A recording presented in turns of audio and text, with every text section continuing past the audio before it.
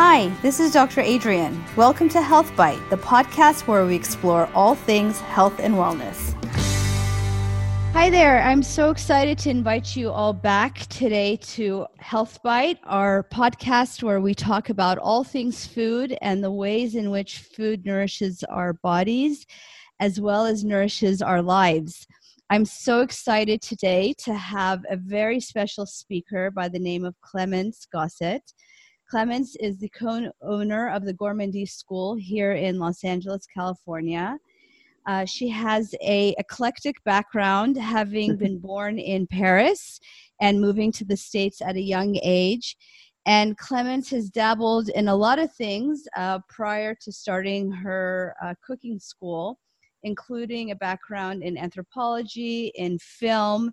And so I'm excited to have you here today. Thank you for being with us. Thank you. I'm excited. So I'm really fascinated by the way in which people view food in their lives. I think about food both concretely as sustenance, right? But also what food symbolizes for us as far as childhood memories, traditions. And I'm interested in kind of what that brings up for you. Oh my gosh, it brings up a lot. Food in my culture in France is like central to everything. And I think of sort of the intersection of food and culture a lot, but I try as often as possible in my life to also focus on how food affects our economy and our daily lives and all the choices that we make. So for me, like, the cultural context of food is about emotion and about muscle memory and different tastes, of course.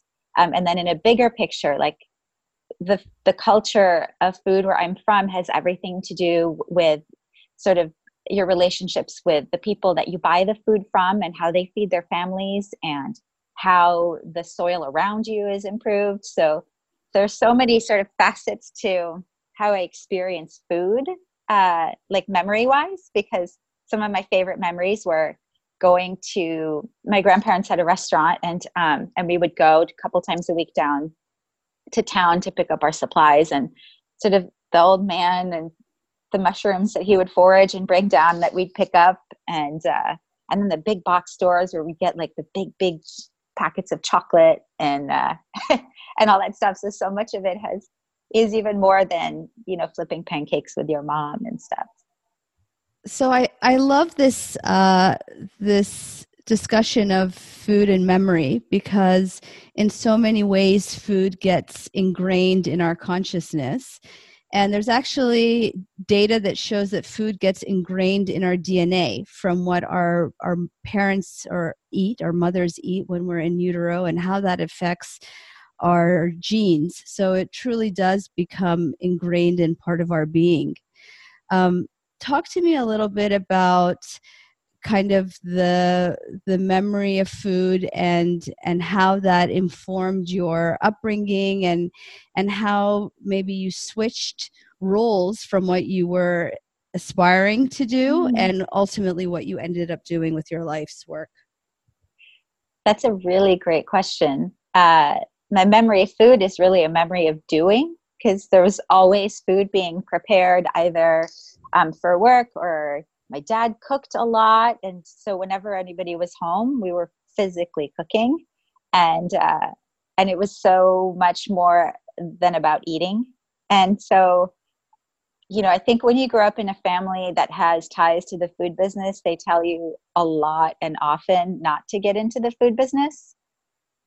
And so I sort of thought I had a passion in film and social justice. And so I went to school and studied film and anthropology to create documentaries. But I think I really missed like the physical muscle memory of creating food, that like really tangible act. So when I graduated from college and ended up working in film and then working at Fox, I would sell cookies from my cubicle on Fridays. I would take orders all week and then work through the night Thursday night. And then I felt like connected again. And then I felt really tangible. And at that point I had my first son. He was about 2, and he was at the daycare a lot at Fox, and he would come over to my desk at lunchtime, and he would say things, oh, like, I think we got a little older. He was like, oh, I'm going to go back to work so you can play on the computer.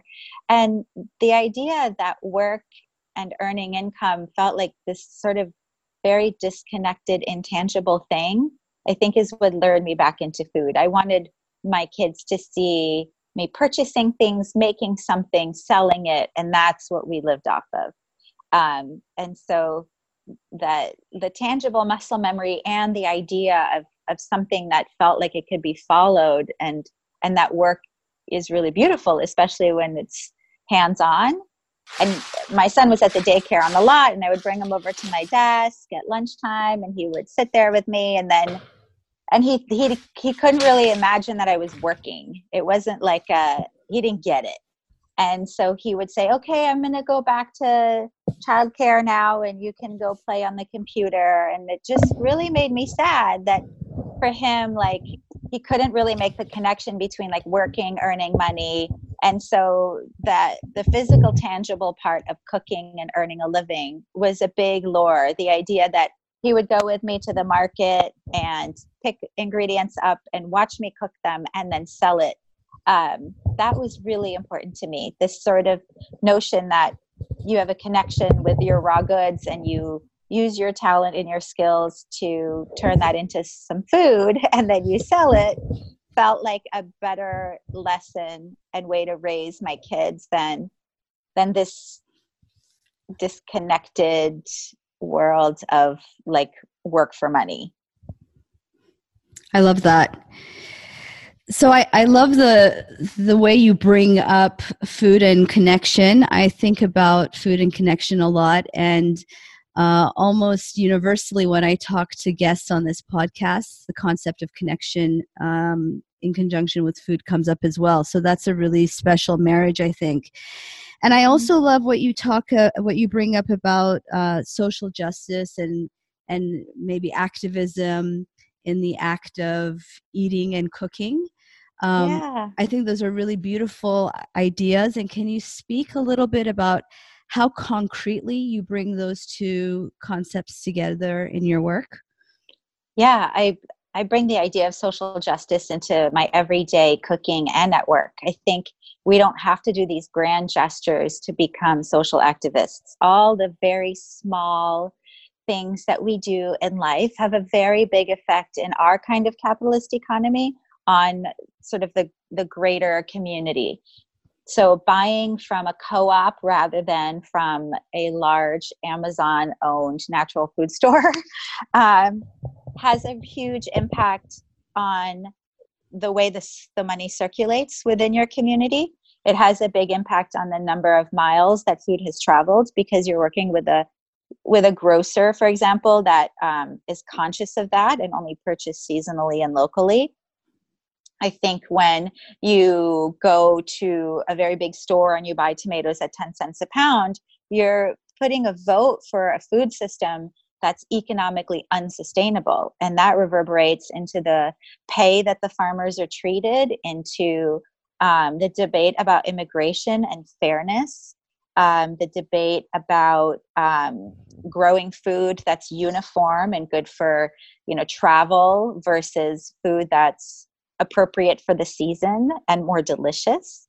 So I try as often as possible in purchasing decisions at the cooking school and in my daily life to make small purchasing decisions that create an economy that feels more sustainable and fair to people. And that brings up nourishing in a way that tastes good. So food that is locally sourced and how that tastes very literally. And also food, how it nourishes you in regards to all the people who've touched that food, right? Yeah. Kind of bringing that in as well. I also wanted to speak a little bit about kids. So you're a mom, I'm a mom, and perhaps you have this same dilemma, even though this is my life's work, talking about food and nutrition. It's sometimes challenging to to really foster that or cultivate that on a regular basis. So talk to me a little bit about, do you have challenges at home, or how do you manage kind of this health food versus society's push towards junk food? Yeah. So I'm definitely not perfect. We do the best we can. I have a couple of strategies at home that we've used since our kids were really little. And one of them is I don't buy it. I only buy ingredients. I don't buy like finished food in the house. But it doesn't mean that we don't go to In-N-Out. So if you want soda, if you want fries, if you want burgers, if you want pizza, I'm actually totally okay with that.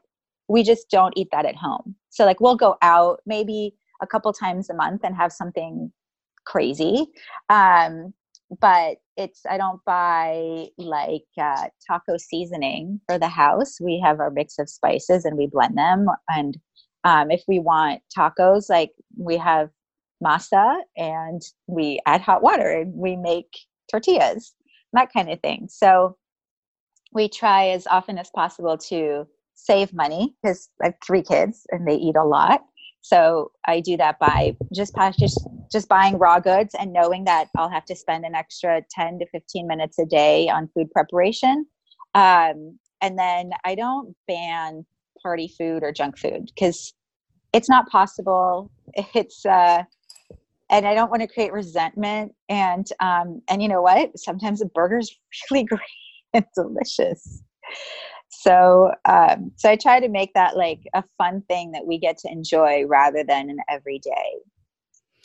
And I think this concept of balance is super important. And again, this concept I like to talk about of living in the gray, because sometimes it's easier to be at extremes, and that's not sustainable. No. And so I like the way in which you do it, maybe home pantry versus outings as a way to differentiate the two. Yeah. And so along those lines, you come from a background as a pastry chef, and pastry is decadence, right? And butter. Oh, yeah. So I wonder how you reconcile, food as, something indulgent and food as health, because sometimes those things are kind of not in concert. I think it depends on what your definition of health is. So for me, the definition of health is using really high quality raw goods to make something that's so delicious that that I feel really satiated after having a little bit. So when I'm baking, I'll use grass-fed butter from Strauss. Like it's really rich and it works so well and it's got a lot of flavor, and I know that the cows are super happy, and like I actually never have guilt around eating sweets. And because it makes me happy. And so I have like this other baseline for happiness, which is that like I come from a country that has this huge premium on thinness, and it's taken me a long time to accept that like that doesn't have to be my baseline.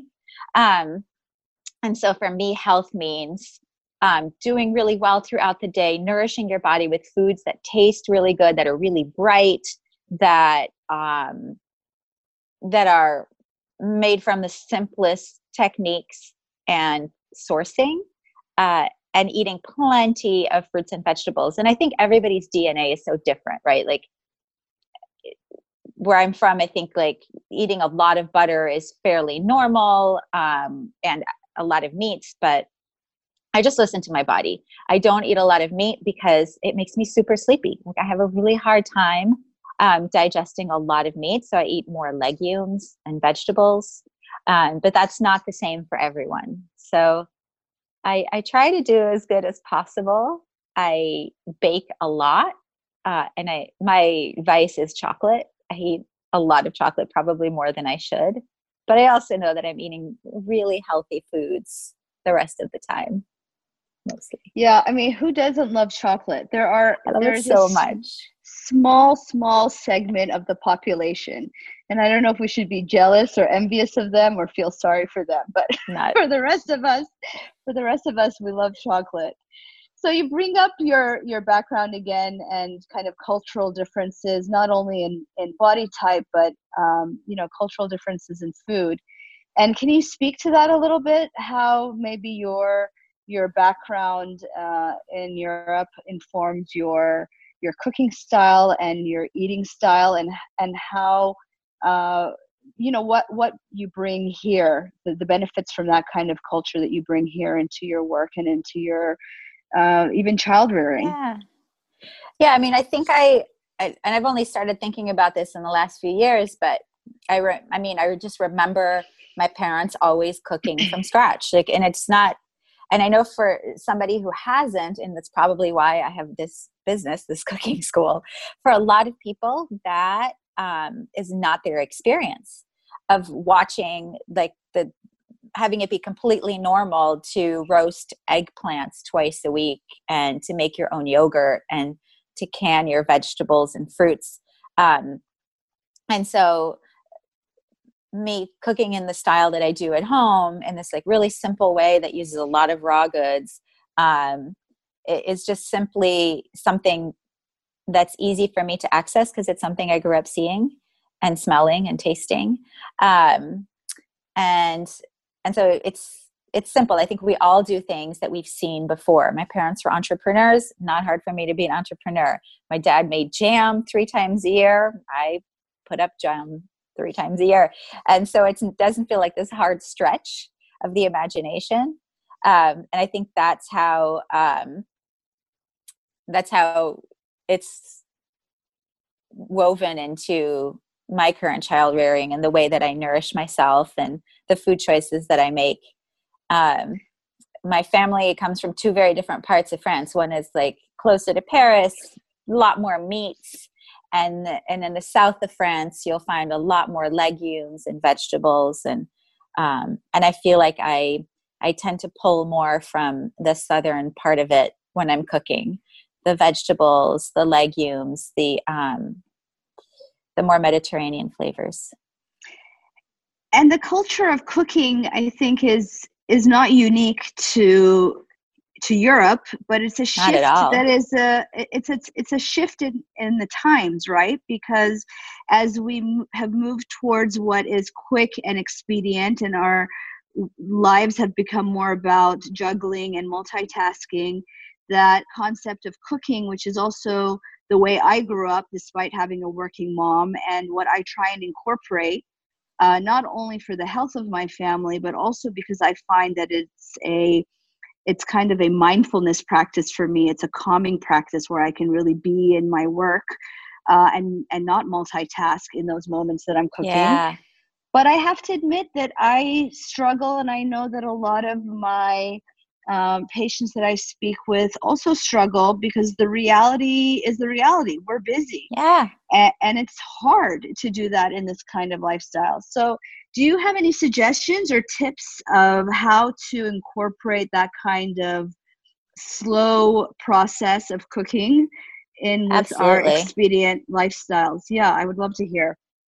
So I try at least 1 day a week to cook my starches and legumes. So beans, like garbanzo beans, rice, pastas, and then I put it all in the refrigerator. And when I get home at night, I'll cook the vegetables and proteins and toss them in.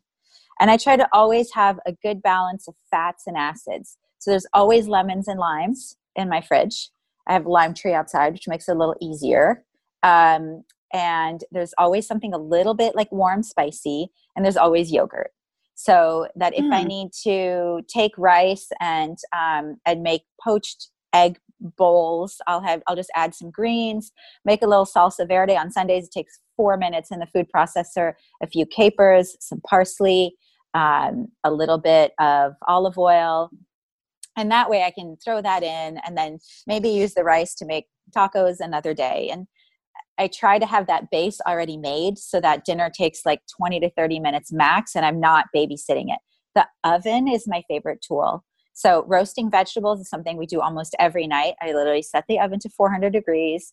I'll chop up my vegetables as much as I can, or have one of the kids do it, pop it in the oven, and then do other things, come back to it, and then toss it with whatever beans, starch, or I cook a protein once a week. So it's either a roasted chicken that we'll just kind of tear off the bone throughout the week or make soup with, or I'll make a roast of some kind. Yeah, and preparation is important. So it's not a matter of spending no time, because everything worthwhile requires some time, right? Every relationship requires time. Why should our relationship with food be any different? But in doing it in the way that you describe, in a preparatory fashion, it limits that pressure in the moment, right? Of getting it done, totally. for dinner during a work day. Yeah, I almost never make dinner from start to finish at night. There's always something I'm grabbing from the fridge that I took care of like a couple days before, because we get home late. We get home at like 6:00, and I got to get the youngest one in bed by 7:30. And right. There's a lot that has to happen. And in bringing your children into that process, we're all struggling to find ways in which we can interact. I know you have children across the age spectrum, as do I. And so how do you bring all those different minds together? And this is a beautiful way of doing that, right? Yeah, just with a couple age-appropriate tools. So before age 6 or 7, a box grater is a great way to get a young kid to like grate stuff, like grate carrots, grate beets, potatoes to make latkes, whatever it is. A box grater is awesome. And then we have this cute little safe knife that the 8-year-old uses now. And then my older ones are like 17 and 21. So they get the good goods, the real knives. Yeah. And it takes them like 5 minutes, just like cut something up, toss it with olive oil, throw it in the oven or in the cast iron pan, and then we'll mix it with whatever we've got. Yeah, I love that. So my take home points is a box grater and yogurt in the fridge. That's not something that I do regularly. I mix yogurt with like cumin, cilantro, a little bit of lime juice. I do that at least once a week, and I like to have it with almost everything. It's delicious.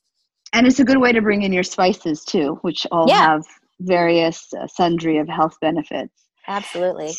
So I know, one of the things that I love in my work is that I come into contact with so many different people and have the honor really of speaking and knowing so many different kinds of people from different walks of life. And I know the same is for you and your work. I've taken your cooking classes, and we are an eclectic bunch in that room.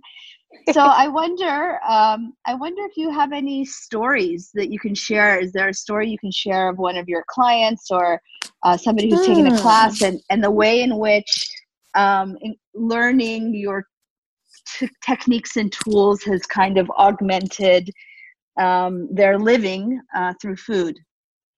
Oh my gosh, that's a great question that I don't know if I have the answer to. Let me think about this. Well, sure. I definitely get students who come back and say, oh my gosh, you've sort of changed the way that I cook, and I'm saving so much money, and I didn't think I would. We lead free tours of the Santa Monica Farmers Market, and I teach people how to walk the market and save money versus going to a grocery store.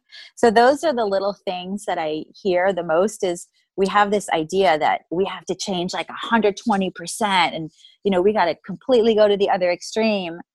But if you just like a couple times a week switch from like pre-made rotisserie chicken and like store-bought pita bread to making something that you bought locally and that you've cooked at home, like that makes a huge difference and impact, not just on your health, but on the way that you can interact with your family and on your community's sort of economic sustainability. So it's those little things. One thing that we're really clear at the school with all of our instructors is like we teach what we believe with zero judgment, because we've all been there. Like we all do the best we can with wherever we're at, right? And not everybody has access to the same resources as everybody else. So we try to say like, this is best practice. Like, let's talk about the best way that you can do this at home. Is it to buy this pre-made and then add fresh herbs? So I think the process of teaching and giving the best advice we can, and then working backwards and finding out like what the best solution is for that family or that person to cook at home, is what I really enjoy. I hate the preachiness of trying to be like the most sustainable person ever, the healthiest person ever, because you'll always let yourself down. Right. It's just absolutely. And I love that point. And what a great place to end, which is really meeting yourself where you're at, right? Yeah. Because it is in that place of non-judgment that we can really allow ourselves to grow. And so many beautiful concepts that came up in our conversation today. This was so lovely, talking about how you can use food as a way of activism and social justice, as a way of creating relationship and strengthening relationship with your children and family, and how you can use food to really nourish yourself deeply. All ideas that I love to ponder. So this was a really lovely conversation, and I'm so glad that you spent this time with us. And to all the people out there who are living or visiting the LA area, I can say firsthand that your classes at Gourmandise LA are phenomenal and such a great experience. So I encourage people to check it out. Yeah. Thank you so much. Thank you, Adrienne. It's been a pleasure. Likewise.